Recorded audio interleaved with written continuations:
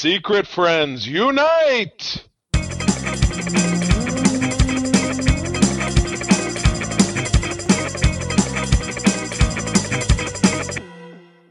One. Welcome to the Secret Friends Unite podcast, episode 456. This is your guide to the geek side. And I am Todd Oxtra, recovering from COVID as we speak. So if I get a little loopy, I'm not speaking in tongues, I'm speaking in COVID. Goodness. And Charlie Carden here, by the way. Kudos to Todd for his valiant effort of stage health and playing through the pain. Because when I had COVID, it coincided with Thanksgiving. I was not fit to get on, and then Todd was gone. So, good for Todd. I did tell him we were going to skip the 7th inning stretch where we get up and do jumping jacks. Well, because Todd might die. But anyway, it is great to be here. We're recording on New Year's Eve during the day. So 2023 is wrapping up. We're going to obviously be dining on, probably talk a little bit about 2023, talking about kind of what we're planning on getting into 2024. But as always, we love to give proper love, respect, and reverence to the wonderful folks over on our Patreon at patreon.com/Secret Friends Unite, where you can visit and get a free 1-week trial to check out our wares. I do a show. Todd and I do a show together. We've got a lot of other older content there. You have access to all of it, great interviews and all kinds of fun stuff. On our Friends with Benefits level, we have Mr. John Sedorf, the awesome Phoenix Sisters cosplay, Brendan Myers, the Asian Sith Mistress, #1 Star Wars fan. And we're welcoming back Corey in HD. Corey left us for a little bit, but Corey is a great friend of the show, and we are glad to have him back. And as we'd mentioned, as I think the third week in a row, Matthew Keel is our new Patreon. Matthew, friend of the show, friend of the network, going back many years, and we are glad to have him on board. On the BFF level, as always, the awesome Nias family, Sean, Stella, and Henry, and my dear friend, Missy Merchant. Thank you to them and to everyone really who is listening to us. Again, if you'd like to have a free sample of our Patreon wares, our various extra content, it's patreon.com/Secret Friends Unite. We would love to see you there. And Todd, this cover you've chosen, I tell you, Matthew is superpower. So Matthew, my goodness, yeah, we missed that last time we recorded. Wait, dial back. And Todd, what did you say about Matthew? We have to give Matt his superpower because that's one of the benefits of being a BFF or friends with benefits. And because we were off last week, just because of the holidays, my relatives were here, my in-laws. So we're gonna hit it now. So Charlie, Matt has recorded with us before. He's been on before. He is a huge music fan. So I know. And so that is definitely my focus on his superpower. And it's going to be super finite because, again, like you would think, what's a really relative one is always a time traveler, always a time traveler. But the only time and place he can travel to is a music concert of his choosing. Want to see the Beatles at Shea Stadium in 1965? Boom. You can go there, see the show, come back. Want to see the Beatles, rooftop show in 1969? Beatles is where I'm stuck on this one. I'm not thinking, or the Stones at Altamont, or that terrible show in Cincinnati in 1978 with Who, where all those people got trampled. Hey, these are the only things I can think of. I don't think I'd want to see that one. Concert for the Rock and Roll Hall of Fame in 1995. I was there.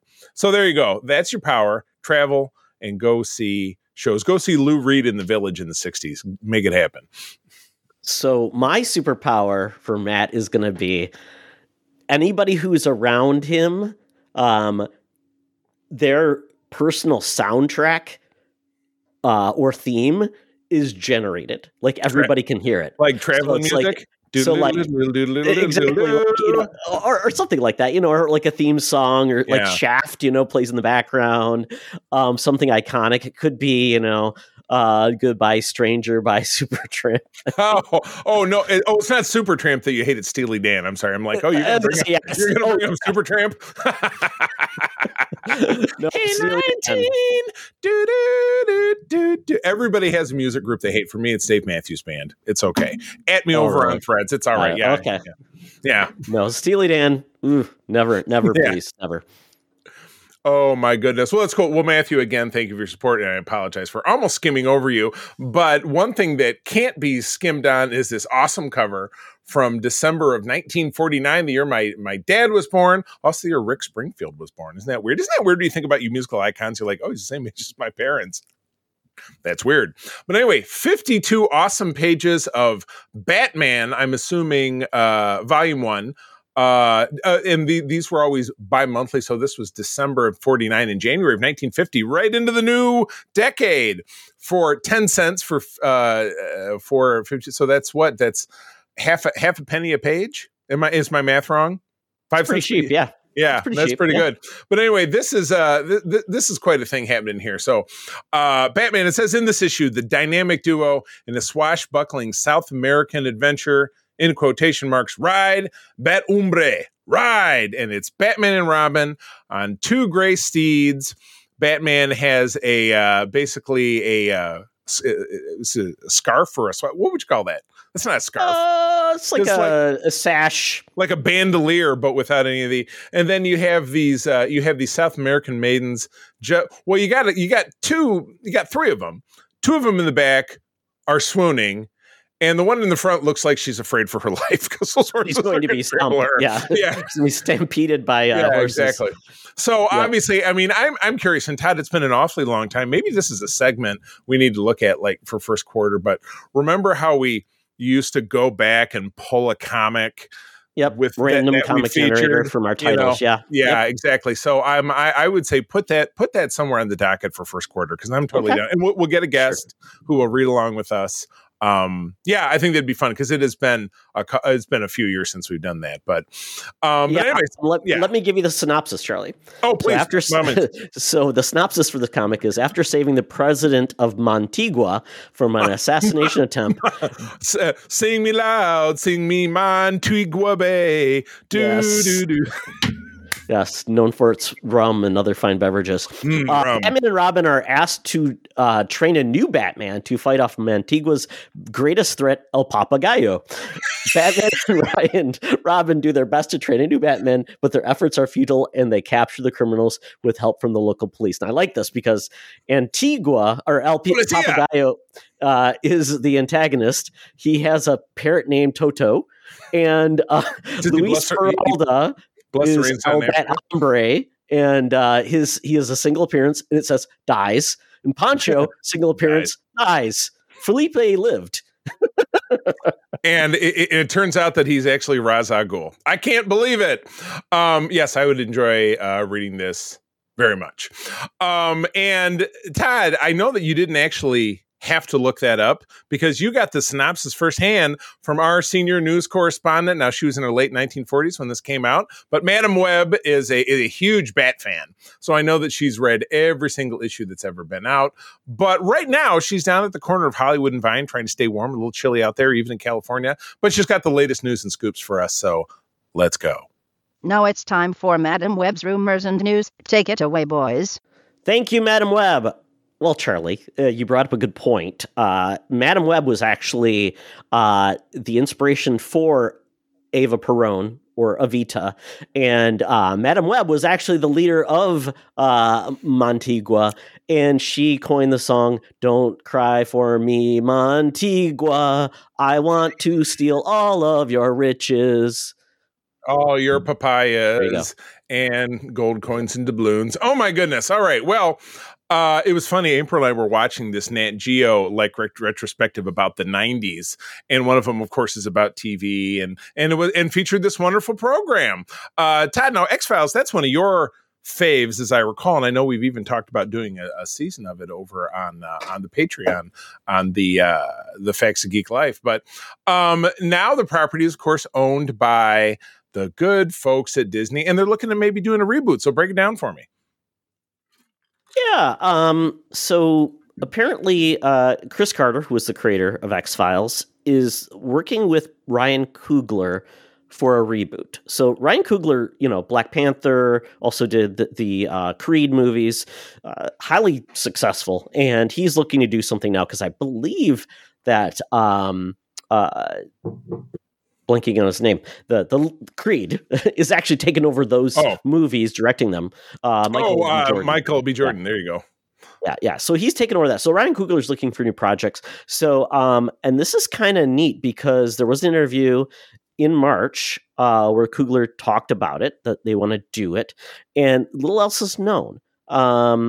It's kind of interesting, the fact that it's kind of a no-brainer that it would make sense to do it. The X-Files never, in regards to the concept, very easy. The FBI investigating these things. They have a branch that investigates supernatural things like that.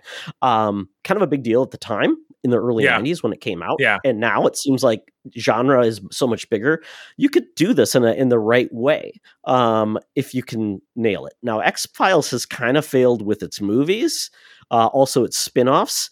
Right. There was the Lone Gunman, the Millennium. Yeah, there was a rekindling back in 2018, and I had no idea. As I'm scrolling through, I had no idea there was an animated comedy series called The X-Files Albuquerque. When the hell was that on, and who showed it? Scroll down. I'm serious. It's right below where they talk about the movies here in this article. I know we're really well prepared, folks. It was given a script commitment, but they never did anything. That's why I've not heard of it. Okay, entirely.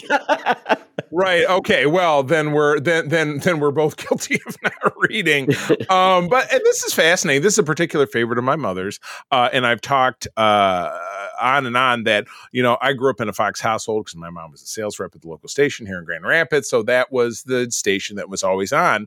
So from 1987 till certainly 1994, when I graduated from high school, Fox was always on in my house when I was living here. So this was when we jumped into, we loved it as a family, watched it as a family. So this would be, it would be exciting to see kind of how this comes back around to be something kind of new and different for the new age. Now, in a reboot, I assume we're moving on with potentially a new cast. Because again, like you said, the concept is evergreen. It's not tied back. It's like NCIS, right? Like, hey, there can always be another dead, chief petty officer down at the boat dock or something. Or then they can have it in Australia, which is their new show that I watched. That would be exciting. Now, Disney doing it, I wonder if that involves Fox. But they own Fox, so will it be on TV? Will it be streaming? Who's to say? Hulu is probably the best place for it, which is part of Disney. Which, while it still exists, exactly. They own FX, so it could go on FX, then go to Hulu. But who's really watching FX these days? Good question. In regards to this, even then, Gillian Anderson says she's not really interested in going back to it. David Duchovny, I think he would be open to it.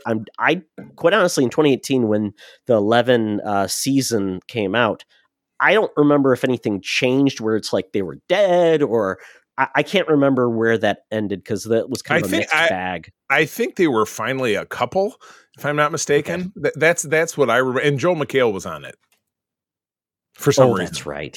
He was involved. He was kind of like I think he was a news reporter or something like that. But there you go. Yeah, all the rest of the people, quite honestly, are getting old. Mitch Pileggi, I'm guessing he's still alive, maybe. And William, what's his butt, the cigarette smoking man, he's still alive, believe it or not. Oh, he was in the movie. We didn't even mention that. He was in Once Upon a Knife. Yeah, no, It's a Wonderful Knife. Once Upon a Knife. Once Upon a Knife. A Wonderful Knife. That's how memorable it was. I think it'd be pretty cool. So well, he blew up in the series. He was exploded in the series. Was he? I don't even remember. Oh, Charlie, that was something I remember just recently. I watched an episode. It was the season where Scully and Mulder weren't in, so it was Robert Patrick. Oh, and Annabella Gish. Yeah. Yes, and there was an episode about the cigarette smoking man was like hid away in like like an Adobe cavern where the aliens could stop people from coming there, and he was kind of like smoking and hanging out with Indians, and there was a helicopter with missiles that shot it, and he blew up. It was so weird. It was so bad. I'm like, wow.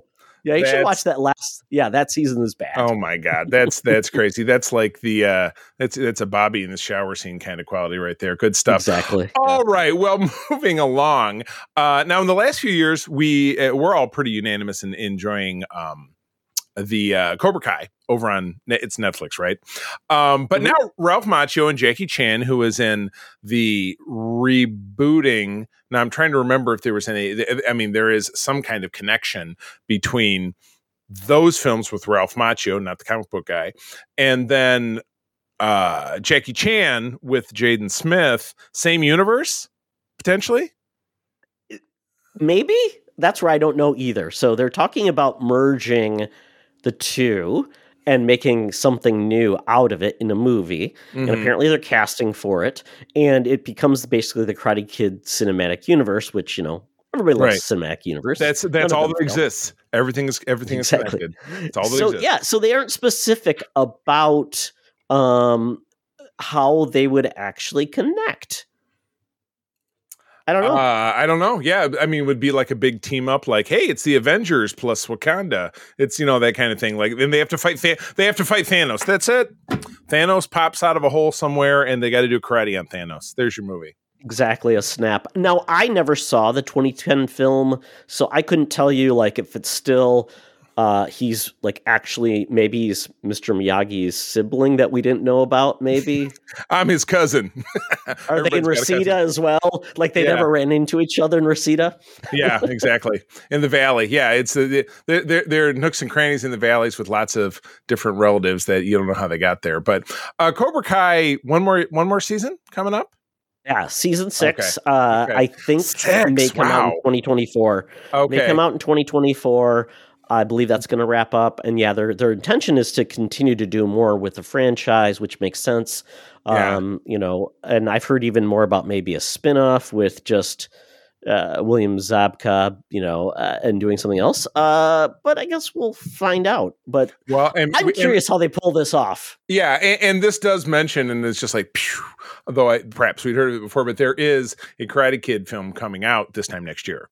That is mentioned here. Right. That's what Ralph Macchio and Jackie Chan are trying to get some hype for. Although it doesn't say if Jackie Chan is in the film, but he's going to be in it. They're both going to be in it. Yeah, yeah. Well, my question is Charlie.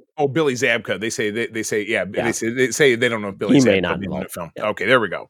Gotcha. So my key question is: will we get the next Karate Kid, Hilary Swank, finally in Cobra Kai or in this movie? I can't afford her. My goodness, she won an Oscar, didn't she?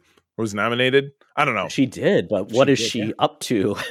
The last thing I saw her in, and I love this movie. It was a COVID movie. It was The Hunt with Betty Gilpin, and at the end of it, sorry to spoil it for you, Hillary, you see it throughout the movie. Hilary Swank is the villain who's pulling all the strings, and the film ends with them in a huge punch up all around Hilary Swank's big fancy house. It was. I have that on my Fandango. You should watch it. That was the liberal rage movie, wasn't it? Yes, big time. It was liberals kidnapping people to hunt them for sport in Yugoslavia or something so they would. That's kidnap too them. funny. Yeah, it's you should watch it. I think you'd enjoy it very much. Liberal rage, conservative rage, all these silly rages. Yeah. Rages. So, all right, well, moving on. And now this next one, I know that you got a little nervous when I posted this because you're like, I didn't finish What If Season 2. I didn't finish it. I don't want to be spoiled. But for no reason at all, and this just kind of popped up, and I wouldn't have even known to look at it because I'm not going to lie to you. I spend most of my time on YouTube these days, which is weird. But I have YouTube, and I even did the YouTube Premium, so I don't have to deal with the commercials anymore. But one of the YouTubers I really love is Eric Voss, Young Rockstars, and he was doing a breakdown episode by episode. And as he's doing the finale, which we're not going to talk about because Todd hasn't seen it, he mentioned that and Disney dropped a clip today of season 3. And we're like, clip of season 3? And so by the time we backed out, this was up on my radar screen. So we watched this 2-minute this 2-minute clip. And it is simply, it's taken place in the 80s or 90s.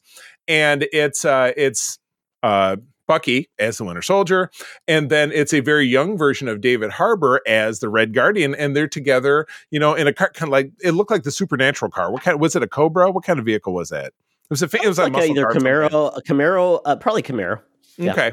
And they're driving along, and Red Guardian's running his mouth and Bucky's saying nothing, and they come up on a police blockade, and they're like, oh, fine, I gotta wait it through. And then a cop comes up and starts talking to him, and it's the voice of Larry Fishburne, isn't it? Yes. Who was Bill Foster in the Ant-Man continuity that we knew. But kind of weird that he was a cop. But again, this is What If. So anyway, it doesn't go well, and these guys take off, and then it's a police chase for 2 minutes. So it looked fun, and Red Guardian is a dum-dum, and he's yakking away, and then Bucky's pulling out machine guns and grenade launchers and shooting stuff, and just looks like fun. The only thing that really kind of I turned to April and said, is that at the end of the clip, it says, What If Season 3 coming soon? And I'm like, well, if coming soon is 12 months, then it's definitely coming soon, because they're not going to drop Season 3 after Season 2 just wrapped. And it was 2 years between Seasons 1 and 2. Yeah. Season 1 was out in the end of 2021. So I'm hoping it would make no sense for them to drop this at all if it was 2 years away. But then again, what the hell do I know? Just whet our appetite for something we can't have. But anyway, I thought this looked fun. And I immensely enjoyed What If. I would encourage you to finish watching it. I think season one was better than season 2. And I like season 2. Or I like season 1. So no, I definitely thought it was better. So anyway. Yeah, we'll talk about that in what we've been watching. Yeah. Yeah. So yeah, that's going to be interesting, because they're layering on some points that, hey, we're going to see more with Red Guardian because, we really didn't see Red Guardian as Prime. Right. This is obviously taking place in the past with the Winter Soldier having more adventures before, he came, where we know of him because we were introduced into him with when Ant-Man, the original Ant-Man, is young too. So we're talking the 80s. Right? Yeah, I mean, if you think about the scene we saw at the beginning of Ant-Man, which took place in the Triskelion, and it was the de-ageified Michael Douglas resigning. That was 1989. So it could that would serve to remember. Now, and now this makes a very good point. The clip featuring the Winter Soldier and the Red Guardian is centering between two characters that will be featured in July of 2025 in the Thunderbolts film. So you can kind of see, it kind of gives you the vibe that we could, end up seeing this in fourth quarter of 2024. So regardless, like I said, What If is of the things that I've enjoyed of Marvel since the end of Endgame. What If is potentially been what I've enjoyed the most. I don't know, but yeah, it was pretty fun.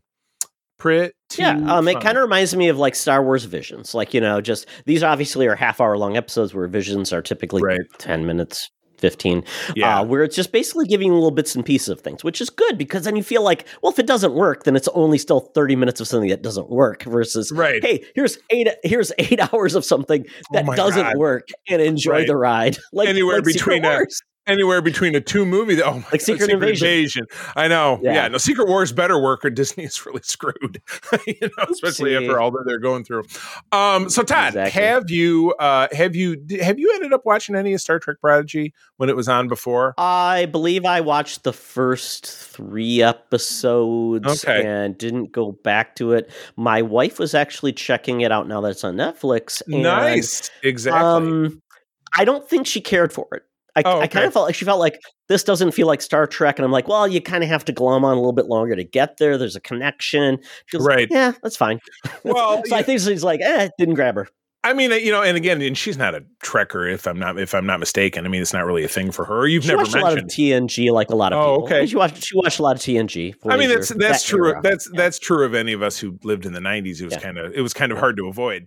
But anyway, Prodigy did just on Christmas Day drop on Netflix. I'm assuming the entire first season. I haven't even looked. I feel bad. Yes, because I own the entire first season because this was because it got dropped by Paramount Plus back in the summertime. Huge uproar, got shopped around. Netflix picked it up a couple of months ago.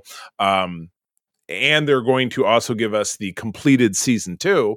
But during that brief window, I went and I picked up what was available at the time, which was the first half of the season. I checked back a couple weeks later, the entire season was there, which is great. But I haven't gone back and revisited it. But it's very enjoyable.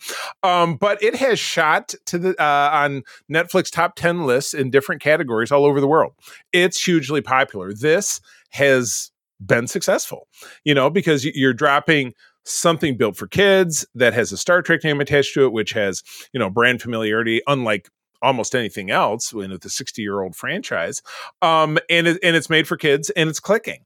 So this is pretty exciting. I mean, it is still weird, and people are, myself included, a little sour that, Prodigy was the redheaded stepchild of the Star Trek family and they just got the boot. But I'm enthusiastic to see that it's successful. And I would imagine that it will only be a matter of weeks or a couple of months until we get an announcement on season 2, which is great because we don't have, with the exception of Star Trek Discovery, of which we have April as a month that it's going to come out, we don't have a release date. So, over on Code 47, we're doing different things to keep ourselves busy because we're not going to have new content for a while. So this is exciting. No, I'm sorry to hear your wife didn't enjoy it, but again, it is really focused on kids. It's got a very strong Voyager vibe because, Kate Mulgrew is providing the voice of the mentor character, the mentor Janeway hologram. And it, the season has a great conclusion. And there's a lot of great episodes in between. So, I would recommend it. I enjoyed it. If you haven't checked it out, I know when we were at the Grand Rapids Comic-Con working the booth for the Petoskey for our Star Trek fan club, I was having a chat with one of the Ghostbusters guys at the booth next to us. And he said, my kids and I started watching it. They were really digging it. And then it was gone. And so I had to tell him the story. And I said, yeah, Netflix picked it up. You'll be seeing it later this year. So I'm struggling to remember the guy's name. I doubt very much he would be listening to our show, but I will send my energy out into the universe and hopefully he will pick up on the fact that when he turns on Netflix, it'll be there for him and his kids to watch. So this is good news. I like it. Yeah, I was looking at the numbers for Paramount Plus has about, I think the latest number is like 60 million subscribers. Yeah. Paramount is a weird service because it does have the Viacom stuff, but it's also got like a lot of adults and sports stuff. Showtime. It's hard to know how many people are actually specifically looking for like an animated Star Trek show. Right. I mean, obviously we find like Lower Decks, but that was made specifically for Star Trek fans where Prodigy was going after a different audience because it was actually launching on Netflix or on Nickelodeon. Yeah, Nickelodeon. So a little different. Which, got bubbled up. So yeah, exactly. Where Netflix has, close to 300 million subscribers worldwide. So it becomes a scenario where the likelihood that they will, people would probably find this show is probably greater. Much greater. You do have so I think that's a good thing. And Netflix has been really good for shows finding new homes. So I know people complain about Netflix like, oh, blah, blah, blah. But I'm like, literally, it's saved shows. It's given shows second lives and made them highly successful. Like Schitt's Creek or, that Cobra Kai thrived. Yeah, that was on YouTube. Yeah. Had original series and left and went to Netflix. So kudos to Netflix for doing this. And if it finds another life, we're getting a second season. Right. A third season may happen depending on the success of season 2, probably more than how this is doing. And it seems likely that it would be successful just based on that. Go. So that's good. I love it. All right. So I'll let you tackle this one, but the big stink, it was fun because I saw some guy who dropped a picture of one of the involved people in it. And I'm like, okay, so what? This guy was like, oh, don't you know who this bad man is? I'm like, okay. But anyway, Todd, was it Zaslav? Yeah. I'm like, yeah, okay. Oh, yeah, I was just trolling this guy. But anyway, you know me. But anyway, what's going on here? What's the merger news? So you're a merger and acquisitions guy. I know that's your love. Yeah, in the world of streaming, it's really, really hard to be successful. We've got like Netflix is the biggest, baddest, then Disney Plus, and then you get like the Paramount Pluses, you get the Apple TV Plus and subscription services. A lot of people are finding out that there's just too many, and it's hard to determine, what should I subscribe to, how long, and the costs are going up. So we know there will be a reckoning, and it will be hard to understand, especially as we've heard like services are losing billions of dollars and aren't profitable yet. And that's why advertising is coming to everyone, because advertising is money and it's continually coming in versus just the $6 a month you pay them. It's so bizarre to watch people like chafe against that. Like, well, but I paid for it and it's ad free, and it was ad free 15 years ago. Why is it still ad free?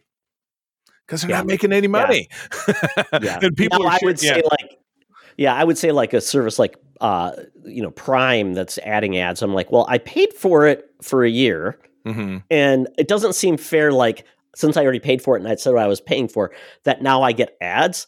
I could say it like, well, I'm resubscribing. Now there will be ads. I totally get that. But I don't like that when they change. They like, just the actual plug it in. Contract I'm in. Yeah, it's so weird. But it is what it is. So that's really the way I feel about it. It is what it is. What are you going to do? Yeah, exactly. I could turn it off. I not watch their shows, which means I'm not using part of the subscription then. It's like, well, I'm not really doing anything to piss them off because I still paid them. So, democracy, pay with your wallet. I lost. Speak with your wallet. Speak with it. Yeah. So this story is really about, there's talks about some potential mergers coming because they realize to do well in streaming, you got to be big. Being small doesn't get you anywhere. So WB and Paramount are potentially, which would be Paramount Plus, and WB would be Max Discovery, are potentially looking at a merger. Now, Sherry Redstone owns Paramount. She's kind of like the primary person. I believe the parent company is called like something Amusements, which is weird. I'm like, did not know that. So because of that, David Zaslav, who is the head of the bad man, he is not a good guy. No, he's a cost cutter. He's a saver. He's not a creative. He has been meeting with Paramount Global CEO Bob Bakish. And they're talking about potentially getting together and merging. So this is going to be interesting because anytime we've had a merger happen in between, Warner Brothers and Paramount, we had it with Disney and Fox. You're going to effectively reduce the number of projects coming out of them. You do. Right. You will lose headcount.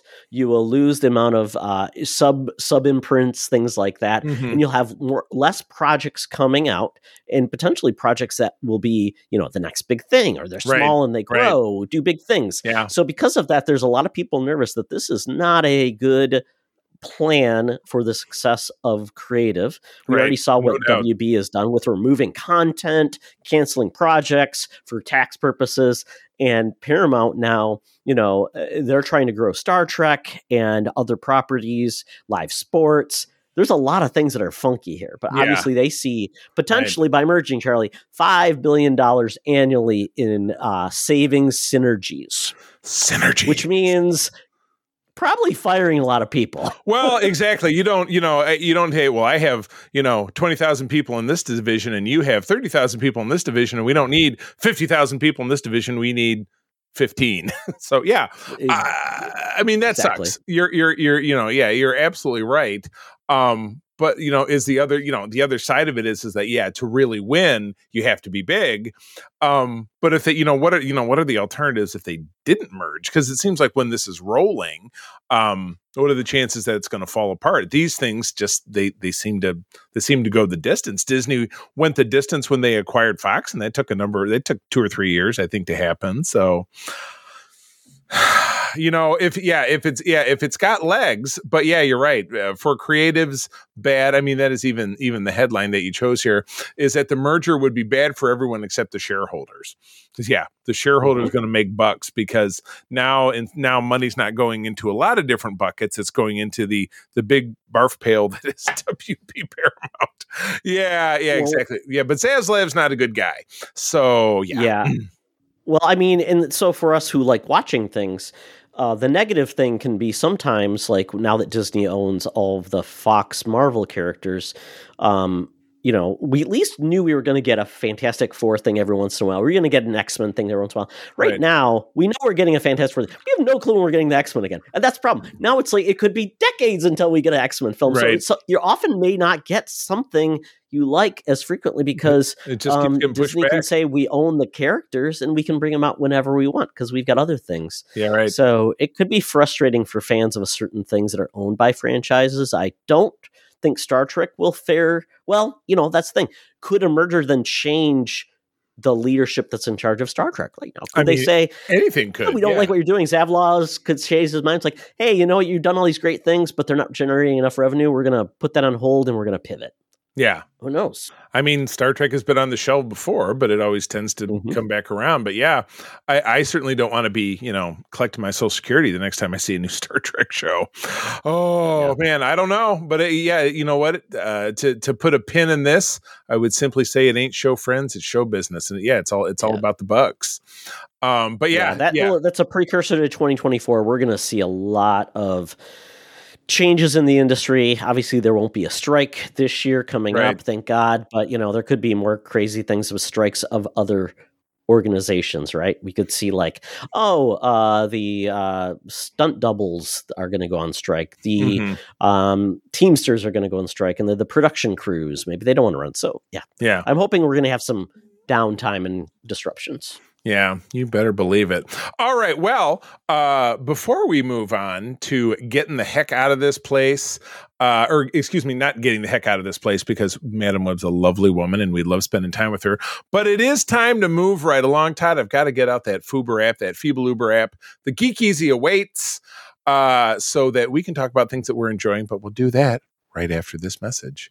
Hey, Secret Friends Unite, let me tell you about Zencastr. We use them for our show, and now they're supporting us. Zencastr is now the all-in-one solution making podcasting easy. It's the ultimate web-based podcasting solution. Provides high-quality audio and video podcast production and hosting.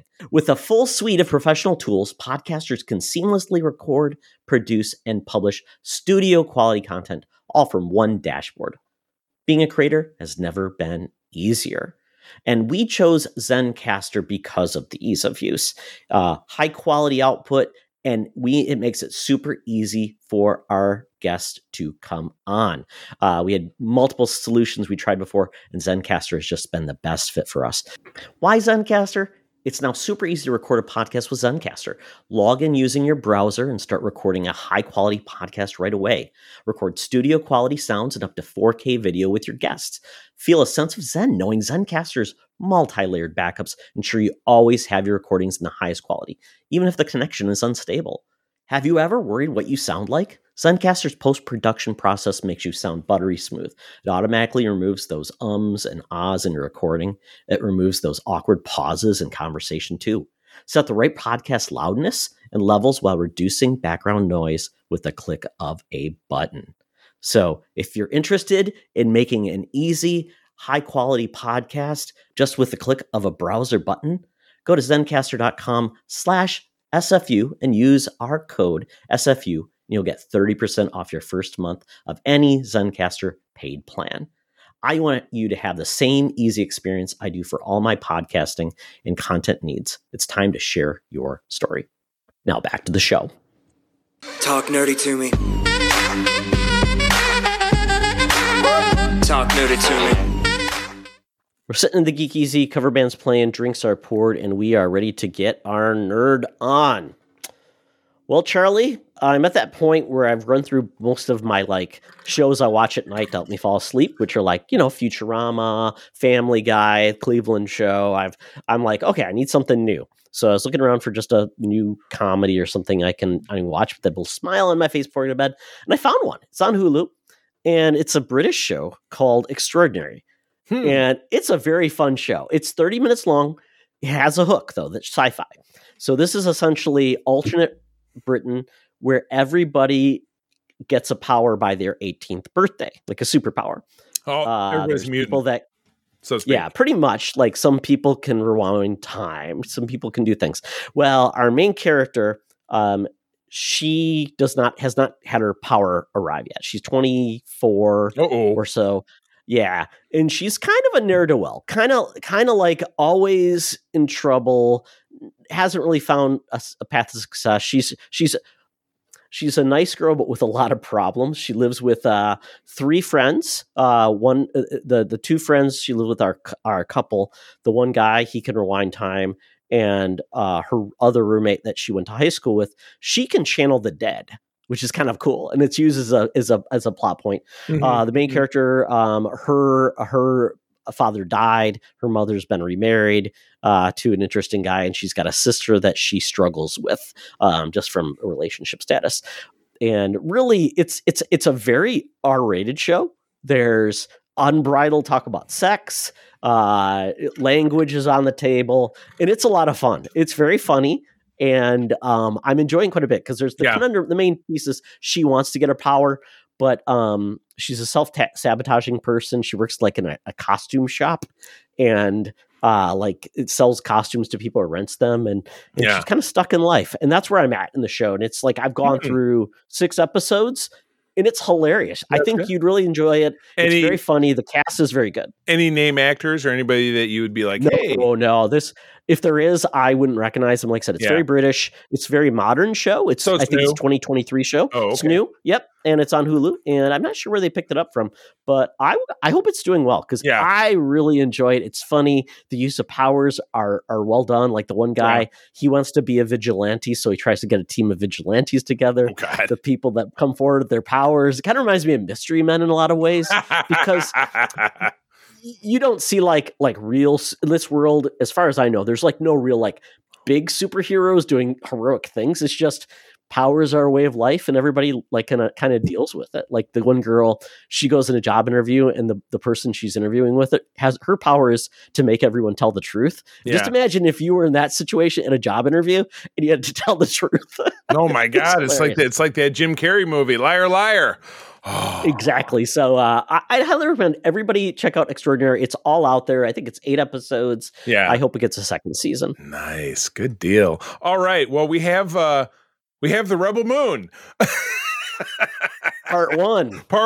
Now, we were talking a little bit about Zack Snyder in the B-roll. Now, this is his second of third so far, basically IP, original pieces of work that he's done. The first was, we were talking about, was Sucker Punch, and that was back in the early aughts, or the early teens. And I think it was 2014. Oh, okay. So the teens. All right. And I couldn't watch 10 minutes of it. It was one of those I was flipping by it back in the days when we flipped. And Todd, you watched the whole thing, and where did you land with Snyder number 1? Despised it. Horrible story, bad storytelling. It almost felt like it was a music video that they decided, oh, this is cool looking. Let's make it into a movie. Right. But our script is 2 pages long. Yeah, it's like it was very 80s. Yeah, it kind of felt like it was a rock video. And then now we have this. And so this is very shortly, this was the pitch that the almighty Snyder had for the Star Wars people back in, was it pre-Disney or was it just Disney? It's pre-Disney. Yeah, so it would have been probably right after. No, it would have been before Sucker Punch, because the Disney acquisition happened in, I thought it happened in 2012, if I'm not mistaken. But anyway, this is his Star Wars take. So Todd, take it away. Yeah, so Rebel Moon is Zack Snyder's, like you said, it's a science fiction fantasy film that is essentially a take on the evil empire and that are oppressing the people. And someone is forced to, who has abandoned the empire, is forced to use their abilities to fight the empire. That's really all it is. And this is based on Star Wars, but also the Seven Samurai, which Star Wars was based on. Right. So very circular. Yeah. This movie is all about gathering a team for retribution with rebels against the evil empire. Right. I mean, that's it. That's all it is. Right. And so, treading upon trodden ground, I would think we as viewers, as, I won't say sophisticated intakers of media, but certainly people who try to look at things with a critical eye, you try to find anything unique or new about it. Do you think he accomplished that in any way, shape, or form? Did he bring anything new to the table? I think the main thing that he brought forward were visuals, which I always said his visuals are great. I mean, it looks interesting, although the lack of color is always frustrating with his movies. It just feels very brown and gray. The brown, this could be Rebel Moon, the child of brown. It could be, yeah. I mean, this movie is about 2 hours long, but it's part 1 of 2. Yeah. I would say probably 25% of this movie is slow motion, if you like that. But it got to be tiresome. It was, hey, look at this, versus it's not used in a really meaningful way any longer. It just felt like that's in my toolbox, kind of like J.J. Abrams with lens flare. Right. And there was no Force user, so at least there wasn't like used, but there was a Jedi that essentially was using lightsabers. Right. There was, a rapscallion who was a pilot. There was a bunch of different people that kind of felt like they had the same role. Like there was a general that was disgraced who finally came back. Right. You had some name actors. You had, Charlie Hunnam in this with a ridiculous Irish accent. Ed Skrein was the baddie, and the whole last 15 minutes is this really drawn out punch up between Ed Skrein and Sofia Boutella, who played the female lead. And it just really seemed to just drag on. I mean, and again, very well choreographed. That's what he does. He's very visual, but it just felt like Sucker Punch, just dragging and so at the end, nothing blew me away. Nothing was like, oh wow, I couldn't believe they did that. Yeah, well, I guess again, so much of this is about managing expectations. I don't know that I would expect to see that in something that got dumped to Netflix. That it would be like, because if it was really so incredible, wouldn't it be on the big screen? I don't know. I don't necessarily know all the details of how this came to pass, but very missable to me. And again, very much on par and on brand for the way he does things. Now he has, as we all know, very ardent fans, the Snyder Bros, and I'm sure the clamoring for a longer version of this exists. I'm sure when we get the second part, which is happening in April, that there will be demand for a put together 5-hour version, which turns into 7 hours of more and more and more. Yeah, you're right. It didn't blow my skirt up. I'm in your camp on this one. Yeah, it was derivative of so many different things. None of the characters, I felt like they kept on introducing characters, and I never really got a really reason to care for them. Yeah. The dialogue wasn't, like, oh, that was a really great conversation. Yeah, very pithy. Yeah, great dialogue. We're introduced to this robot at the beginning of the film, voiced by Anthony Hopkins, which I'm like, oh, let's do something with that. We literally saw him show up in 2 scenes, and that was it. Yep, we got him. We got him for 15 minutes at the beginning, and then he was the button at the end of the last scene. That's it. Yeah, and deaths occurred, and I never felt like, oh wow, I can't get over that death, or it was so. Yeah, I didn't see it. I didn't see it coming. That was a shocker. Yeah, yeah, and a certain villain was brought back, and I'm like, yep, that makes sense. Yep. That's happening. Yeah, so exactly. I didn't say, oh no, how would he survive that? I'm like, oh, really? He survived that? Uh-huh. Yeah. You were like, instead of, you were like, oh. So yeah, this was, exactly. This was 2 pitches of the, oh. So yeah. I have the higher ground, Obi-Wan. Yeah. Dun, dun, dun, dun. Bananakin Skywalker. Oh my gosh. All right. And then to wrap it up, now we're going to keep this very light, because you are 6 episodes into 8 of these. Or I've seen I was looking at I've seen all but 8 and 9. Oh, okay. Oh, there's 9. Okay. So What If dropped on, was it Christmas Day? I think. Over on Disney Plus, but they did. I feel like this was something new. They released an episode daily. The 22nd. For 9 days. And I was absolutely in love with this season of What If. I enjoyed the original. And the What If is set within the parlance of the Marvel Cinematic Universe, obviously making it more palatable to the masses, because if it was designed for people like me, nobody would like it, because it's like, oh boy, it's a bunch of comic book stuff, whatever. But it's, little twists and turns, all narrated by the Watcher, voiced by Jeffrey Wright, about what if this thing happened and this thing happened. And then in both seasons, you could see that they're building to some kind of connectivity. And I went back and I watched a few episodes from season 1 as well. But I love this. I mean, we've known about some of the cool stuff, like they gave us an original character with Kahori, who was a Native American character. That was a great episode. Todd, what were some of your favorites that you've watched so far? I really loved episode 3, and that was What If Happy Hogan Saved Christmas. That was Die Hard. Good stuff. And that one fun. Was so good. It was so fun. It was kind of like, this is what I wanted from What If. Like these kind of like odd stories with Happy Hogan, who kind of never really got the spotlight, and he did get the spotlight in this. Right. Yeah. Other than that, I really liked the Hela episode because once again, that was a villain that, I liked, and it was seeing another side of a villain and a different take on the story of two villains, actually. Right. Which I really enjoyed. I liked that too. Yeah. I really liked the pivot on some of those. I found a couple not great. Like, I found the first episode with Nebula very boring. I felt like this just felt like it added nothing to it. And right. It's like, well, and it doesn't, and it doesn't. It's not really something that endures. Where that, and you've seen from the promos that Peggy Carter's character comes back, and then that kind of drives us to the finale, which you'll see when you watch those last two. And my wife is an enormous fan of the Captain Carter character. She cosplays Captain Carter, got Captain Carter merch and stuff all over the house. So that was very watching it together. That was very exciting. And did you get to the 1602 episode? Because that's the next one. I fell asleep. That's the next one. So it's 1602, and then there's a finale. Correct. Yeah. And but this is fun. And again, I enjoyed the dropping it out over 9 days because it gave you something to be very excited about.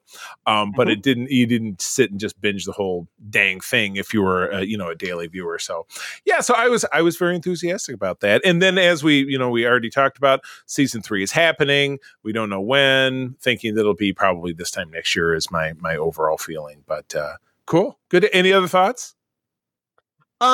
I am glad with what they're doing. I know this isn't going to be like giving us non-MCU stories, but I hope they do more of these one-offs that are kind of like, oh, we didn't touch on that at all. Let's do this and have fun with it. And like the fact that now we're getting like that.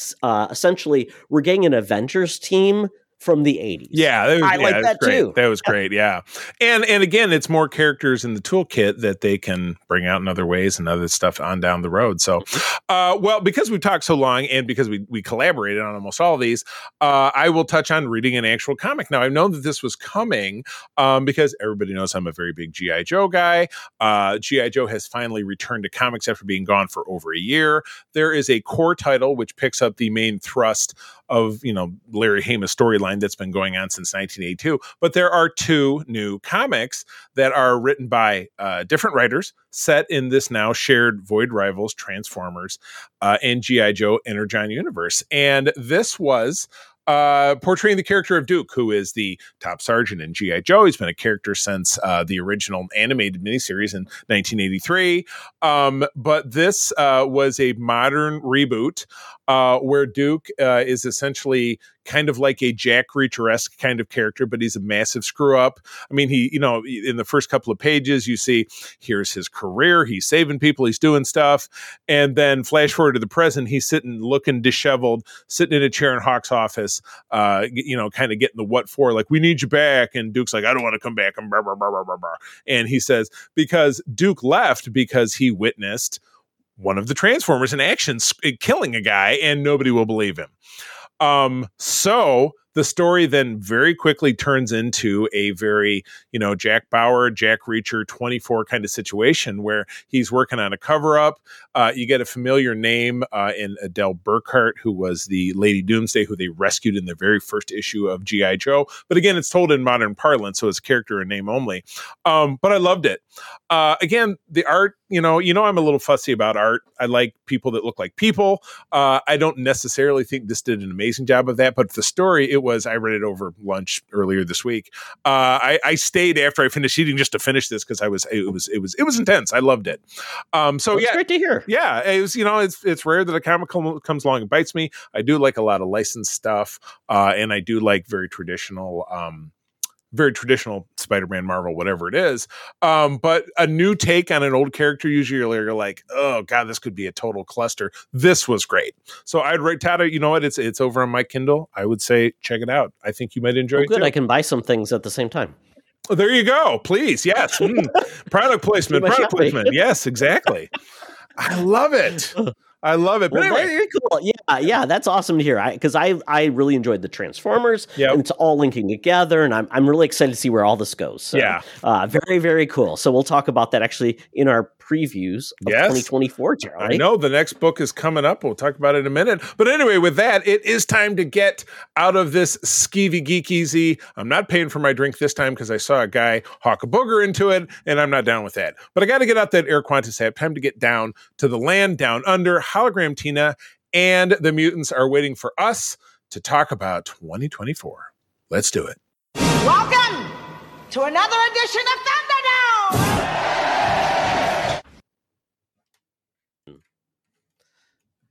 Thank you, Tina. The mutants have been gathered for a topic or game to be entertained. And this week we're doing a 2024 preview in comics, TV, and movies.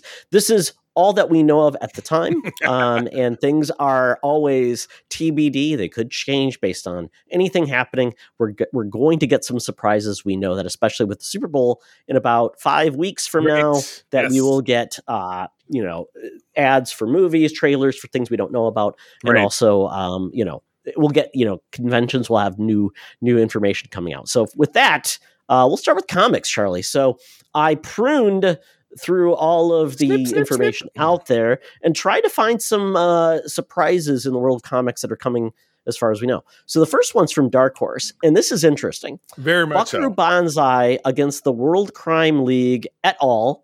Colon a compendium of evils. Well, I will tell you, tidbit, and maybe this is already in the that I watched that movie this fall, just because when I travel, I have my little travel Roku. I'm like, I want to watch a weird movie, so I'll watch a weird movie, and I picked this one up. It was like $5 because I always loved it as a kid. At the very end of it, after they do their weird little musical interlude where they're walking around the dry LA River Basin, they say, "And Buckaroo Banzai will return in against the World Crime League." So this is from 1984. This title, so. Well, it's a sequel that never happened, so we're getting it in comic book form. I thought this is cool. I want to read this. Does it say when it's coming out? I'd have to look. I think it's the first quarter of the year, so by March it should be out. Yeah, I'm in. Count me in.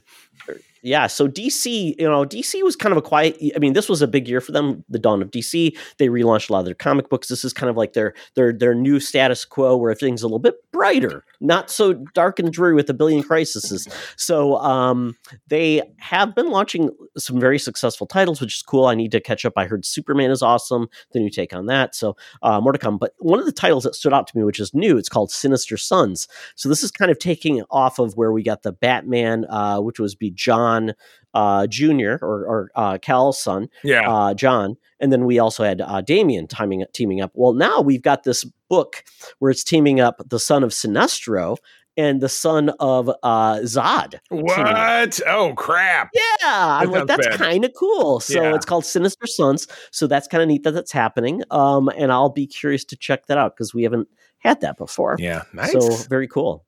Good deal. Yeah. Then IDW is dropping one of their most successful licensed titles, the Teenage Mutant Ninja Turtles. They did a book a couple of years ago called The Last Ronin, which was very cool. It was like Charlie. It was basically like almost like Days of Future Past or something like basically in the far future. And it was jump forward, and you didn't exactly know what was going on. And highly successful book. I really enjoyed it. I did an episode of Spinnerack with a few folks who'd read that. That we did that last year. So they have Lost Ronin 2, which is coming out because it did leave some dangling plot threads where they're going. So I think this is kind of cool that it's going to be an ongoing storylines, but it's coming out, and I know this will be very, very big.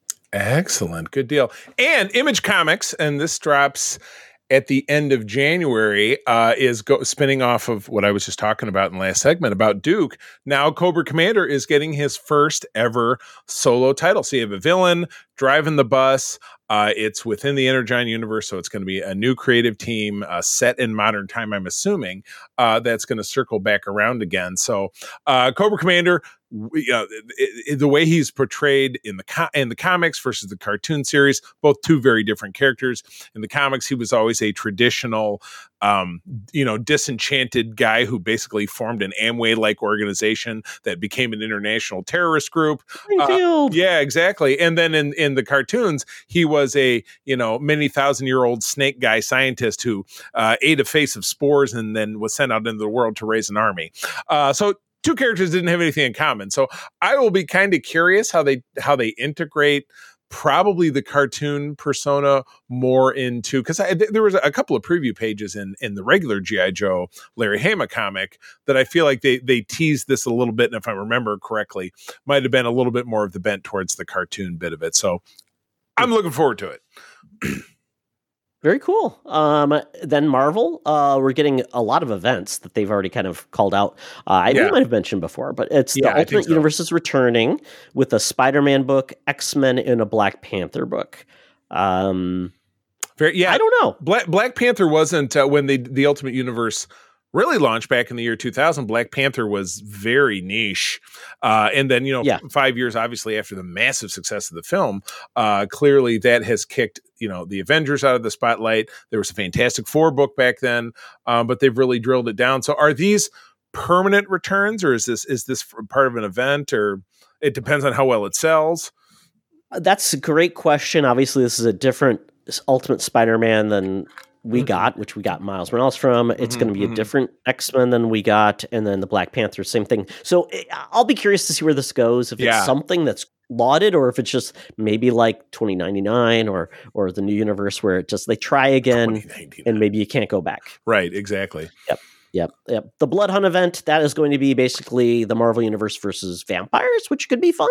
Yes, we talked about that. All right, and then X-Men 97, we get that the cartoon comes out in like 2 weeks. No, it comes. Is it? Yeah, it's on. I put it on my calendar. Yeah, it's got an official date. I don't know if I've seen it. They haven't even put out a trailer yet for it. It's crazy. I don't know, but I definitely saw a launch time. But if they're going to launch a prequel comic, it better come out like tomorrow, this week. Otherwise, they're going to be behind it. That'd be. So the X-Men 97 is obviously that spins off of the classic cartoon, but it's 5 years later, I assume. So things have moved forward. Looks like, are we having a lot of the same characters, I would assume, or will we have, different X-Men, or things will grow in a different direction? Yeah, that makes me think. I should probably just watch like the last season of the X-Men cartoon to remember how it ended, so then I can figure out like, okay, what are the dangling threads? This comic is basically just trying to like fill in those spaces of what happened. I will admit that I dabbled with that X-Men cartoon, but I know, like, for my friend Derek, who is my figure collecting partner, that cartoon was everything for him because he's about 10 years younger than us, or just maybe 5 or 10 years younger than us. So I didn't get to watch every episode because it was on Fox Kids Saturday. I was a junior when it debuted, and I'm like, okay, and I know I didn't record it to watch them all, so I know I missed out on quite a bit, but it was the best thing we could have hoped for at the time. Right.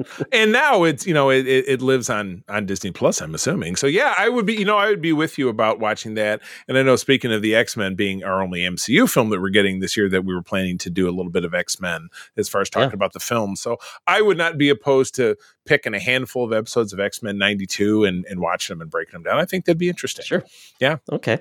Avengers Twilight. This is kind of like a future, like kind of like the last Avengers story kind of thing, where the Avengers in the future have been disbanded. I think Steve Rogers is trying to put the team back together. So this one could be good. I like those type of books. Gotcha. So it's probably, I think it's a one-off. I think it's just a standalone story, which would be good. Gotcha. It was the funniest thing in the world. I get one of those emails that say, come back and subscribe to our books and get 50% off. I'm like, I guess I'm kind of curious. So I bring up all the titles. They have all these titles. It's like, you regulars price $60 a year, $30 for you. And I'm like, I get my, I pay $100 a year for the Marvel Unlimited, and that gets me the special kit, which I only really do for the figure, which I really shouldn't even do because I just turn around and sell it. But the other stuff is like, and there's these discounts, whatever. It's just like, everything ends up there anyway. And I know I know it's the death of the industry, but comics are it's just really tough to picking up a $5 comic book. You know what I mean? Yeah.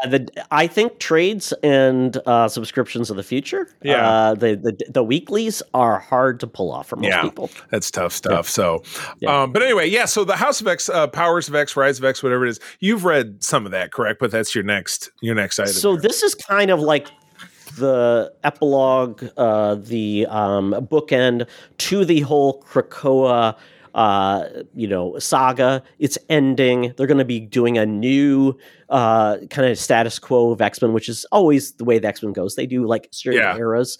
And so this is kind of the ending of it. So this is going to be the end of that, and they're going to wrap it up, and we're going to see a new debut in 2024. So I'm excited. I will probably try to see where this is going. Like, I read the original like House of X, Powers of X. Yeah. I will probably read these just to see where we're going next, because it's been kind of way too much. And I'm so out of sorts with it. I'm like, I just need to know what's happening in a good summary and see where they're going next. But we'll see where this goes as we get a new status quo. And then we're getting a new Ghost Rider. So this is like a new Ghost Rider number 1. It sounds like it's going to be a new one versus the different incarnations we've had of Ghost Rider, which have been like Johnny Blaze. There was another one. We're big Ghost Riders fans. Was it the kid like from Agents of S.H.I.E.L.D. There was the Latinx kid. What was his name? It's not Eduardo. Yeah, he's the most newest one too. Yeah, so I mean I can't remember his name. And he was an Avenger. He had a car instead of a bike. Yep. Yeah. Damn it. What was his name? But anyway, he was Ghost Rider. But he was Avengers. The last time I was reading the book on a regular basis, when they live inside a hollowed out Celestial in the Antarctic, that's Avengers Mansion. Yeah, and he had the Camaro that was on fire. That was cool. Yeah, exactly. Yeah. Good stuff. Yeah. So that's coming. So we're going to get another version of the Ghost Rider, which is kind of like the Ghost Rider. Anybody can become the Spirit of Vengeance. So that falls fully in line with that. Anybody can. It's I'm cool with it. It's the opposite of being a Green Lantern. Now, if it was Aunt May as the Ghost Rider, that would be cool. Get her out of the wheelchair. If she happens to be in a wheelchair. Exactly. All right, so moving on to television. And boy, is TV and movies both going to be a little weird in 2024. I remember when the strike was going on, I was having lunch with my dad, and I'm like, Dad, they're on strike right now, so you're going to have lots of time to watch all the shows that you never watched in your entire life because there's not going to be anything new on. But fortunately, the strike is over. We've got some new stuff coming up, and there was already some stuff in the can. So you want to go onesie-twosie here? Yeah, all right. Absolutely. All right. You take the first one, Charlie. Yeah, you got it. Well, the first one is, and this is just a couple of weeks from now, is Echo over on Disney Plus. This is spinning off of this Marvel's the first of their Spotlight collection. This is spinning off of a character that came from Hawkeye, which I watched when I had COVID. I was in bed with the TV and I was rewatching old Disney Plus Marvel shows, and so this was one that I watched. So all 5 episodes dropped at once on January 9, which is not the norm for them, if I'm not mistaken. They usually parcel stuff out. But we talked about the fact that, well, maybe this is terrible. That's why they're dumping it all at once. But I guess we'll find out. But the trailers that we've seen for it shows this to be extremely adult, very R-rated, lots of bloody violence. So if that's your scene. It's MA, yeah. And they're even calling it out in the ads for it. So it'll be on Hulu and Disney Plus. Exactly. But you do have to use the, I believe if you have it set up for Disney Plus to be age-gated, your kids will not be able to see this. That's a good thing. So, all right, what's next? So there's this animated show called Has Been Hotel, which is looks very colorful and fun. It's by A24. It's going to be on Prime Video, and it's essentially a musical about the Queen of Hell who is trying to clean up hell and make space in the hotel. That's why it's called the Has Been. So Has Been. So basically, they basically have to solve their overpopulation problem, and it's a musical as well. Nobody you would really know is in this, but Keith David, of course, is in this because his voice. Stephanie Beatrice from Brooklyn Nine-Nine. Yeah, absolutely. So there's some names. This could be a lot of fun. I like to watch lighter fare at night to help me fall asleep. So Has Been Hotel, I might be in on this. Gotcha. Very good. Mr. and Mrs. Smith is going to be on Prime Video, spinning off of the 2005 film, which gave us Brangelina. Star is Donald Glover, and the female lead was Phoebe Waller-Bridge, but she left. And who is the female? Francesca Sloan. No, it says that she's the director. Maya Erskine is the that you see in the picture here. So there you go. All right, Todd, this next show, I never made it anywhere with it. Have you watched this much? Oh, Abbott Elementary, very fun, very cute. I like it. It's very much in that wheelhouse of like the Goldbergs. This is a modern elementary school. The characters are fun. Also kind of like Modern Family. So if you like those type of shows, Blackish, it's very much in that wheelhouse. I watched the first 4 or 5, but it wasn't because I didn't enjoy it. It was because I just, I should watch that with Chris, and we should probably get back to this because I miss a show like that, like Superstore. I don't have a show right now. A regular old sitcom. Yeah, that's fair. Yeah. That's fair. All right. And Ty, you can have the next one too, because this one's not my wheelhouse. Yeah. Avatar: The Last Airbender. This is a live action series coming in February 22nd to Netflix. Everything I've seen about this so far makes me forget about the horrible movie from Shamalama Ding Dong. I'm excited. The cast looks fantastic. I am hoping it's very good.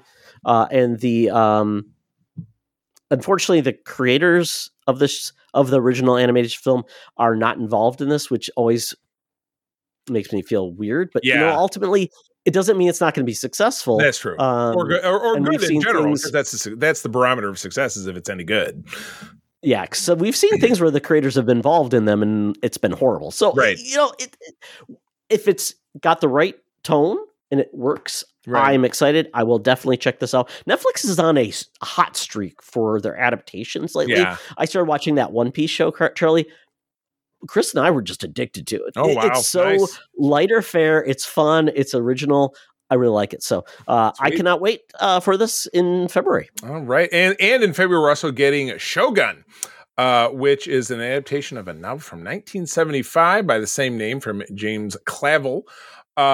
Story following a gentleman who ends up shipwrecked in feudal Japan and entangled between a lord and his powerful daimyo, the Lady Mariko. So I'm assuming a lot of punch ups, a lot of sword work.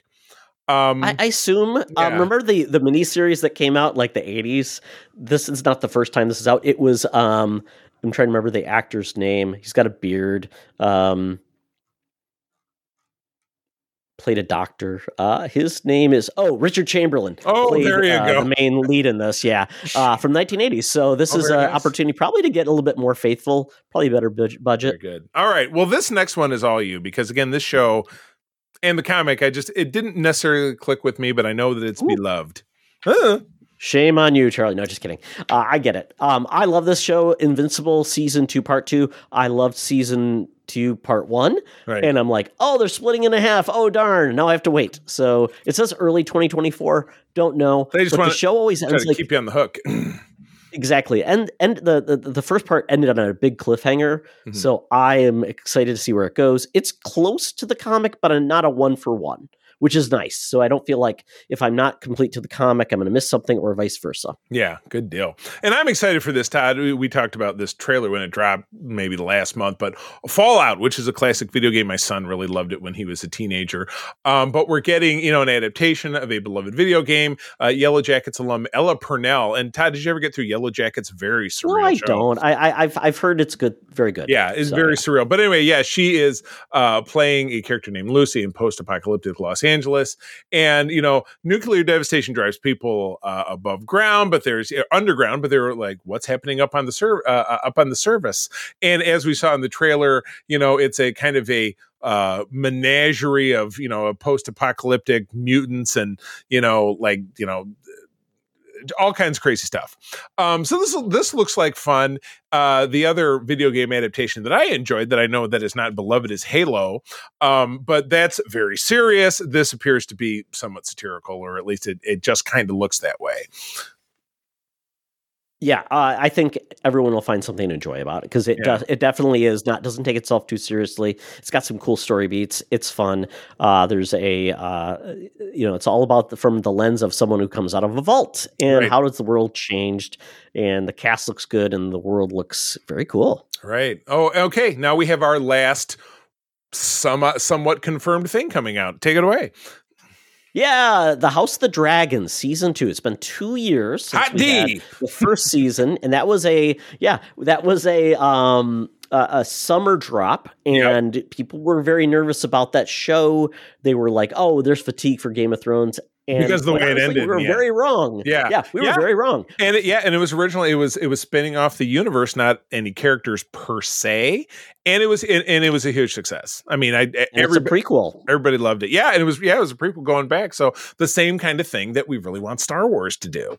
That hopefully they will be doing with the Acolyte. Going back. So, and great actors, obviously Matt Smith, Olivia Cook, Emma Darcy, and then this serious cliffhanger to end this. That was like, whoops, that's probably not going to be good. But I loved it. And again, that this isn't always my cup of tea. But we were glued to this. It's that 9 p.m. Sunday night max slot where they stick those shows like this. So yeah, so summer. But that's the last thing that we have that anybody has a date attached to. The rest of it is just like would be nice. Oh, and it didn't include Star Trek Discovery, which will be coming out with its 5th and final season in April. So there you go. Yeah, well, we do know we don't have dates, but we do know we're getting some things. They just haven't given us dates yet. Lord of the Rings, Ring of Power, that was a show they continued to produce because it was done overseas, so that'll be coming back. Right. Spider-Man Chronicles, that one surprised me because apparently it's Roku finished. Channel. Yeah. It was supposed to be on Disney. Yeah, now it was bought by Roku, so That's Roku weird. could put it up whenever. Yeah, right. Acolyte, like you mentioned, Skeleton Crew. Yep, Star Wars. Scheduled. Those are the only. And I didn't know Bad Batch was getting a 4th season or 3rd season. No, we knew. I mean that ended. I didn't know. I mean that ended on a cliffhanger. It would be really shitty if it didn't. But okay, good time. to know. Yeah. Okay. And then we are getting apparently some Marvel shows. Yeah. Agatha Coven of Chaos, multiple different names it's been called. Right. Will be coming out next year. X-Men 97. Your Friendly Neighborhood Spider-Man. They changed the name of that from Freshman Year to Your Friendly Neighborhood Spider-Man. So that's supposed to be coming out. And then Marvel Zombies, Charlie, I haven't heard anything about that show. No, you didn't mention, even though I gave you a date, that X-Men 97 is supposed to be out in January, but that's not what, I don't know how old this article is, or maybe what I read just isn't correct. But we've not gotten anything more about this. Spider-Man, it even says freshman year in the art. Yep. Yeah, Marvel Zombies, no clue. And this Creature Commandos coming out, isn't this the one of Zack Snyder? Oh no, James Gunn's new.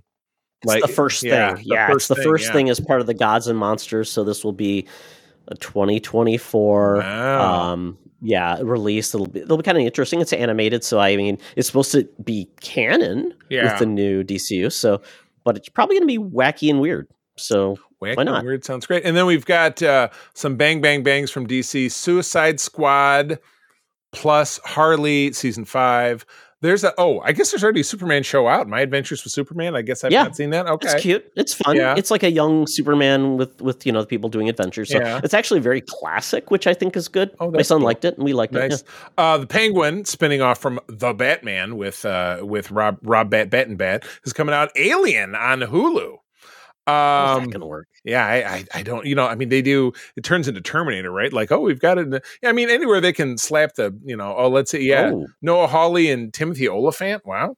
Holy cow. Yeah, Noah Hawley's a pretty prolific creator. He does some good stuff. I think he did, didn't he do Legion?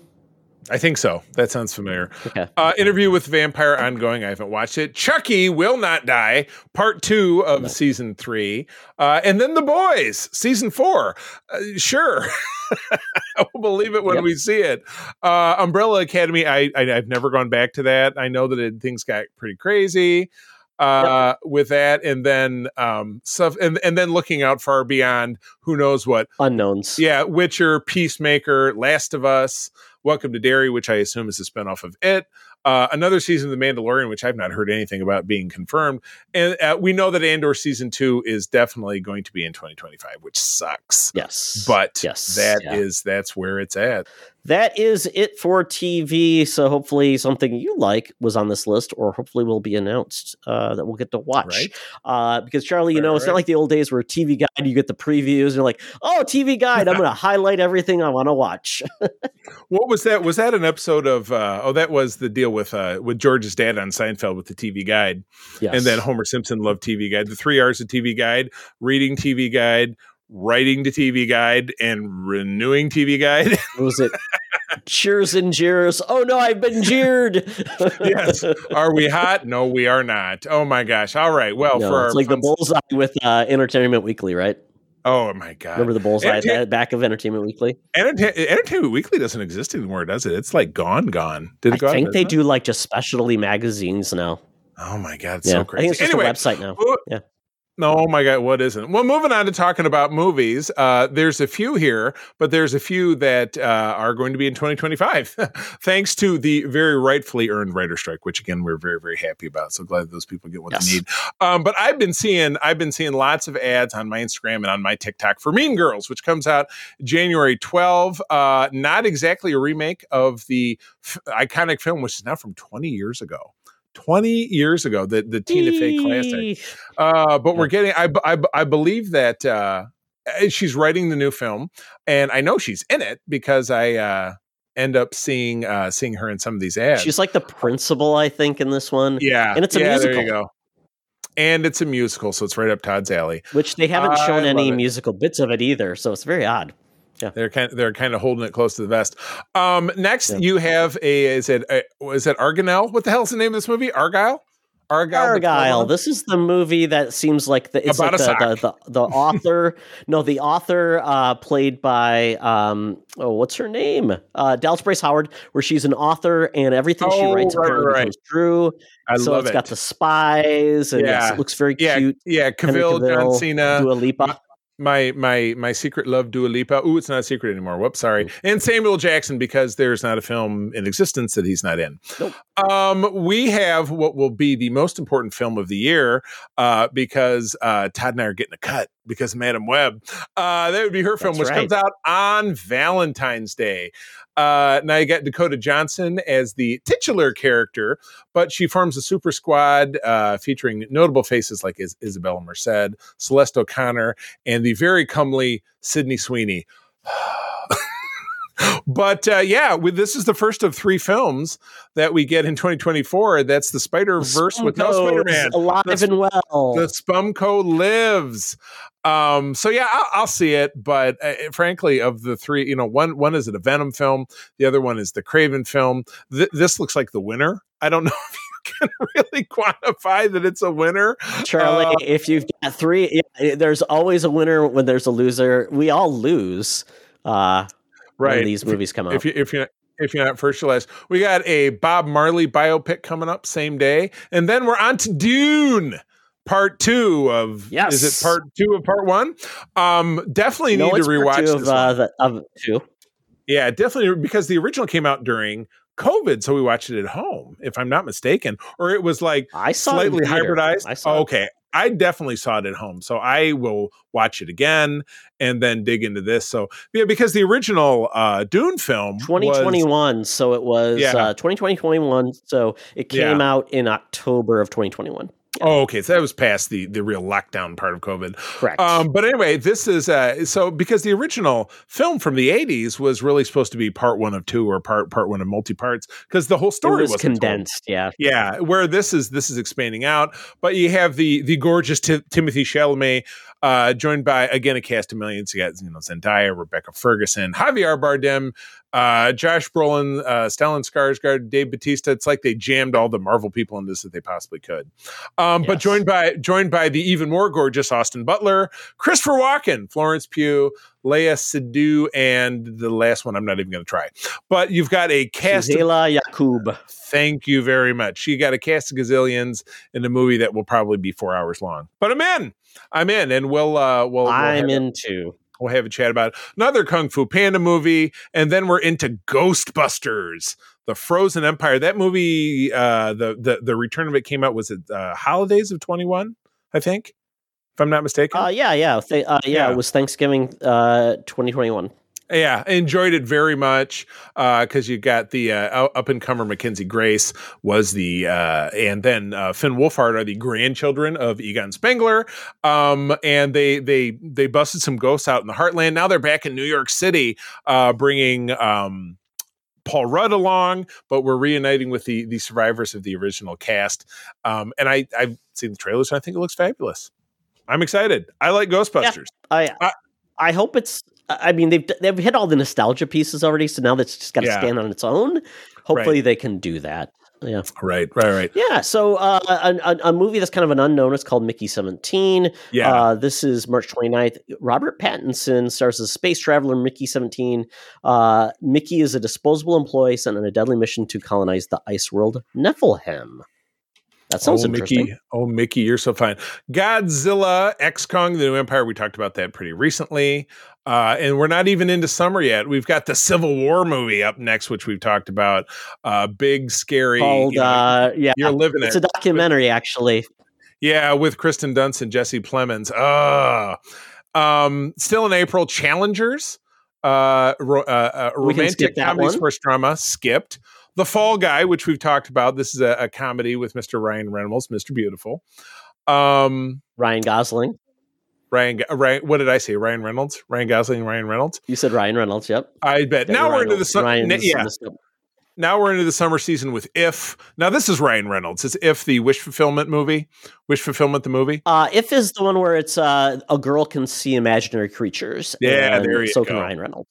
Looks cute. And again, we're into the summer. Then we get Furiosa with our shared girlfriend, Anya Taylor-Joy. Love it. Yeah. Another Garfield movie. Yeah, so we got three movies, Charlie. Yeah. So we got 3 movies, May 24th, where I feel like something's going to have to move because you can't have Furiosa, Garfield, and Kingdom of the Planet of the Apes be on the same date. Yeah, it's great. Yeah, and that's the third one. It's Kingdom of the Planet of the Apes, so we talked about. We have another Bad Boys film in June. Bad Boys 4. Are you serious? Wow. Well, Bad Boys for Life was the biggest film of 2020 because it was the last film that came out before the pandemic happened, and it was wild. huge. Yeah. We're getting Inside Out 2, which is a sequel to that very successful film from a few years ago. Another Miss Ballerina on June 7th, which is a John Wick spinoff starring Ana de Armas. So that could be fun. Nice. Your boy Norman Reedus is in that one, Charlie. What? Oh, is that him? Is that him being cozy? Oh no, that's the bike rider. Sorry, we're skipping that one. New Quiet Place film. They're still staying quiet. This is the third one. Still no John Krasinski. He's still dead. Prequel, and it's not including the previous cast. It's Lupita Nyong'o is starring in that. I will skip that because I don't care what happened as things were crap in the bed. Another Despicable Me movie. April will not go see those because she hates Minions. New version of Twister. Now, it's obviously not bringing back Bill Paxton because he's dead, but is Helen Hunt like, hey, I'm going right back out and chasing some? Doesn't really say who the cast is, but they're going to run around. Glenn Powell is starring in that from, but Twister. So there's 2. Oh my God, 2 Twisters. Oh boy. And they're going to fight it out. Finally, our lone entry from the Marvel Cinematic Universe drops on July 26th, Deadpool 3, which will, to me, kind of genre speaking, certainly in the superhero world, kind of be the event of the year so far, at least up to this point in the superhero realm. It's later than I thought it would be, to be honest. I mean, big time. What is the big July 4th film? It's Despicable Me. I mean, yeah. Which I suppose that fits. Borderlands. Now that's a video game adaptation. Eli Roth with Kevin Hart, because he's in everything, if it's not Samuel L. Jackson. Jack Black, Jamie Lee Curtis, and Ariana Greenblatt, because she's in everything. Before the end of the summer, we get Craven. Now this is Aaron Taylor Johnson as a extraordinarily violent version of Craven the Hunter, which again, Spumco with no Spider-Man. But he's a good guy in this. Yeah, I think isn't he just a guy? I mean, I don't know. I guess we'll find out. So now we're out of the summer into September. Beetlejuice 2. And we've got a decent portion of the cast back, except for he who was canceled. But Jenna Ortega joins as a new face. Moving on, we had the animated Transformers 1. A big voice cast here, yeah? Yeah, and it's all animated. This will be the first time on screen, from a film perspective, that Peter Cullen will not be voicing Optimus Prime. It will actually be Chris Hemsworth, but this is supposed to be from the early days where, I guess that's okay. I'm fine. I'm fine with that. Peter Cullen can rest. He's 80 years old. Yeah, you got to retire at some point, or they just end up doing the Comic-Con circuit and hopefully don't catch COVID. We have yet another Saw movie. This is Saw 11. But Tobin Bell. But it's another prequel, Charlie. Yeah. So they're going even backwards. I don't even think they can have Tobin Bell in them. They just keep making him younger. October now, we have the Joker Folie à Deux with the awesome Lady Gaga as the Harley Quinn, and it's a continuation of Todd Phillips' Joker with Joaquin Phoenix, the surreal Joker. I did not. DC film. It's the only DC really? film in 2024, and it's not even tied to the DCEU. Oh, that's wild. Yeah. I had no idea there was going to be a sequel to Smile. This was the movie with Susie Bacon back a couple of years ago. And I thought she died at the end of it. Sorry. So how'd they bring her back? She's going to be the Smile. I never saw it. I don't know. I mean, whoops. Well, sorry for the spoilers. My bad. The Terrifier is another movie, and then we get into Venom, and we're out of scary season. Even though it's scary that they're still making Venom movies. So, oh boy, that last one just really didn't do it for me. Okay, November of 2022, a sequel to Gladiator. Didn't he die at the end of that? Sorry, spoilers from 20 years ago. Yeah. Whoops. Okay. So he's Paul Mescal stars as a grown version of Lucius Verus 2, which is the nephew of Joaquin Phoenix, who was the horrible emperor. Right. It's got Denzel Washington, Pedro Pascal, Connie Nielsen. I mean, great cast, and Ridley Scott's a good director, so he wouldn't come back to a franchise just to make money. Would he? It's not the Blart. It's not like a Blart film, right? Or any of the Fast and the Furious. Moving further in November, we have part 1 of assume 2 of the Broadway musical Wicked with Ariana Grande starring as Glinda the Good Witch. I know people who've loved that musical. Good. I've not seen it. Yeah, should be good. And then we already talked about... We love the musical. Yeah. We already talked about The Karate Kid, which comes out December 13. That is Mr. Machio with Mr. Chan, not knowing if we'll get other characters. Oh, ending the year with a whimper, not a bang. Todd, did you see the live action Lion King? No, I heard it was pretty much beat for beat. And I just zero interest. But this is a surprise. A prequel? A prequel of Mufasa, like a prequel Lion King film? Yeah, exactly. Skip. Yeah, thank you. Sonic the Hedgehog 3, I don't believe I saw the second one. But I know I love the first one. So that's holiday season. And we're getting, on Christmas Day, how apropos, a Nosferatu who is the female lead? Lily Rose Depp. Ooh, awesome. No. Nice. Another take on the classic 1922 film. How cool. And then, then we get into it not yet dated, which is the Beyond the Spider-Verse. So that's definitely not coming out next year. Yeah. That's and I thought I had heard 2025, but it came out. So that's it. That's our very pieced together 2024. Not knowing how things are going to evolve. So Charlie, I'm not letting you get off the hook. So I will say that one of our friends, John Sear, did say in the he was looking forward to in 2044. He said House of Dragon season 2, more Doctor Who. And he's hoping Cobra Kai season 6 drops in 2024. Yes. Yeah. No idea what the production life was on that. So yes. Awesome. Okay. So go ahead. What else you got? Prediction time, Charlie. Predictions. So need a prediction, Charlie, from you about the world of TV. Now, not just a trend in TV, but something in TV that you predict will happen in regards to maybe a TV series or something like that. Same thing with movies. And then a trend you predict will be happening in the world of geek media. Well, I'll go backwards here. I think we all know the trend, and this is not a hot take because we've already talked about it, is that things will just continue to condense. The pond is going to get smaller as the big fish have to eat the little fish, or the fish merge together in some weird like telepod thing from The Fly where the fish has 3 eyes or whatever it is. Dollars are harder to come by because there's less content, and then there'll be potentially even less creative outlets for people to make content. So I'm just think you're just going to see things continue to crunch down. In movies and TV, at least there were a lot of dates for things that were completed. But it's very weird to me to see a single DC entry and a single Marvel outside of the Spumco entry. I feel like a lot of superhero fatigue might see less and less of those things on the slate for 2025. Makes me wonder if maybe, like Westerns, they peaked. because you remember back in the 50s and 60s, Westerns were unstoppable, TV, movies, and then it came a time that they died.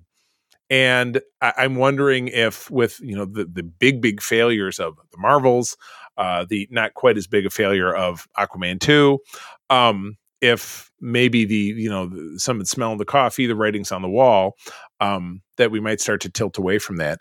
In TV, it's tougher still, because how do you know what's popular when TV networks are just going to continue to erode, and that's not where people are getting their content? So when things are streaming, how do they know what's popular? How do they know what to keep making? How do they capture those additional dollars? I've always been somewhat mystified by what makes a popular streaming show? How do they keep making, Stranger Things and so, oh boy, you realize Stranger Things wasn't on the docket for this year.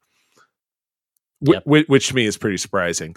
So I think TV will still continue to kind of be a mystery as far as, if everything becomes one and done. Hey, we made one season of that. We canceled it before 2 episodes aired. I'm just not sure what will become the barometer of success for TV at this point, especially with, empires collapsing and merging and just being a very real Game of Thrones with TV and movies. That's what I got. Very, very good. Very, very vague, Charlie. I was working on it. That's how much prep I did. It's okay. From here and here. Okay, so I think we're going to continue in TV, I think we're going to continue to reboot a lot of things that worked in the past. And I think some of those things will be properties, like we've already heard about X-Files coming back. I think we're going to see Marvel realize there's money. Same thing with DC. I think there's money to be made in things that were very popular in the past and bring those back. So I think we could see in the TV lens, I think we could see maybe animated versions of things that were popular to come back. So think of we got the X-Men 97. Mm-hmm. We could see the Spider-Man, either Spectacular Spider-Man come back, or see maybe the Spider-Man 92, 91. When did that 94, something 94, 95. I could see maybe that come back as well. Okay. Because I think there's a desire for those type of things. Smaller scale, animation is the proper place for a lot of those things. And I think they could do very well. Yeah. So I think we could see more of that. So more animated things, luring us from our nostalgia holes. Mm-hmm. I've always wanted, and I think it would be very smart for Disney to go back into maybe the world of Buffy and do a Buffy animated series. Yeah. With a new showrunner. And maybe bring back some of the voice cast, because you don't have to worry about their age, and you could do subsequent things with them. Even when people sound old, it's still them. Exactly. For movies, I think, to your point, I think we are going to start seeing less superhero films every year. Mm-hmm. But I think what we will see is the budgets actually come in line with what they're going to do. Right. But with the success of a Godzilla -1 with a $15 million budget doing as well as does, as good as it looks, I think we're going to start seeing more of that type of filmmakers who can do things in a tight budget and keep it sound. Yeah. And that's where you're going to see more of her successes. I think we won't see many I think the horror franchises are going to shift. I don't think we're going to see another Scream. I don't think we're going to see another Friday the 13th. Yeah. But I think they're going to go back to the well, and I think it's time for Nightmare on Elm Street to come back. Ooh, so I think we may see a project like that announced, which could be a big deal. I know the last one I never watched, which James Earl Haley. What's that dude's name? Jackie Earle. So I think that we could get something from that, or maybe another classic horror franchise coming back that we haven't seen in a while. Not Halloween. Whether it's a break, because Friday the 13th is supposed to come back in a TV series. Oh, okay. Yeah, I think something else could work. And then a trend. I think we're going to see more live productions or concerts or even Broadway come to movie theaters. Oh, yeah. I think with Taylor Swift, it was so popular. People can't often see concerts. Like you think of like if the Rolling Stones are ending this year and not everybody can see them, right? Why not put it in a theater where people can see the Stones? Well, see Elton John and or Billy Joel. Outside of the the opera series that you always see through that's very limited. But something that's a GameStop, like they could have done with the Eagles, because apparently now they're done. But I think Elton John might be done too. But the Rolling Stones. It was hilarious to me. The Rolling Stones tour is, I kid you not, sponsored by AARP. Saw that. Of course. Yeah, of course. I saw that in the advertisements recently. But I totally agree with you. Yeah, somebody grabbing onto a trend that was massively successful, there's no doubt that they're going to push it forward because they could still make all that money. And oh boy. Yeah, that's a good one. That is some rock solid logic, my man. All right. Well, that is it. That's our 2024. We're not going back to 2020. It's banned. 24 hours ago. No, I want to be. I feel sedated. And we're wrapping up on date 123. 12/31/23. That is if you're in the US. Todd, where do people find you out there? They find me on the threads and on Twitter at @TOxtra. Secret Friends Unite is there at Secret Friends Unite and at Secret Friends U on Twitter. So check me out. I'm trying to put stuff out there, be more interactive with people. Threads is still trying. They're still lacking some things. They have GIFs now on the app, so that's a win. Yay, I like the GIFs. I am also over on Instagram and Threads. I am C3 Carpenter, spell it out. You can find me, of course, on the Secret Friends Unite Discord. But as always, my wife April and I do run the USS Grand Petoskey, one of the biggest chapters of the International Star Trek Fan Club in the world. We are based here in West Michigan, but we have folks all over the state of Michigan. But I'm also privileged to run Region 13, which is Michigan and Eastern Canada. Please visit sfi.org if you'd like to learn more about it, and check us out at grandpetoskey.com or at Region 13. Just give it a Google, and I'd be happy to connect you with Trekkers in your vicinity. With that, friends, as always, thank you for joining us. I'm going to tell you that sharing is caring, and to keep on trucking. Be the hero, not the villain. In a truck. Wax on, wax off. This podcast is part of the Secret Friends Unite podcasting network. Visit secretfriendsunite.com for more great shows, articles, news, reviews, and more. Secret Friends Unite podcasts are available on Apple, Google, Spotify, and other podcast services around the world. If you'd like to be part of the conversation, you can join us on Facebook or our new Discord server, or follow @SecretFriendsU on Twitter. Please subscribe to Secret Friends Unite on YouTube and visit our merch store at tpublic.com. Just search Secret Friends Unite. Thanks for listening.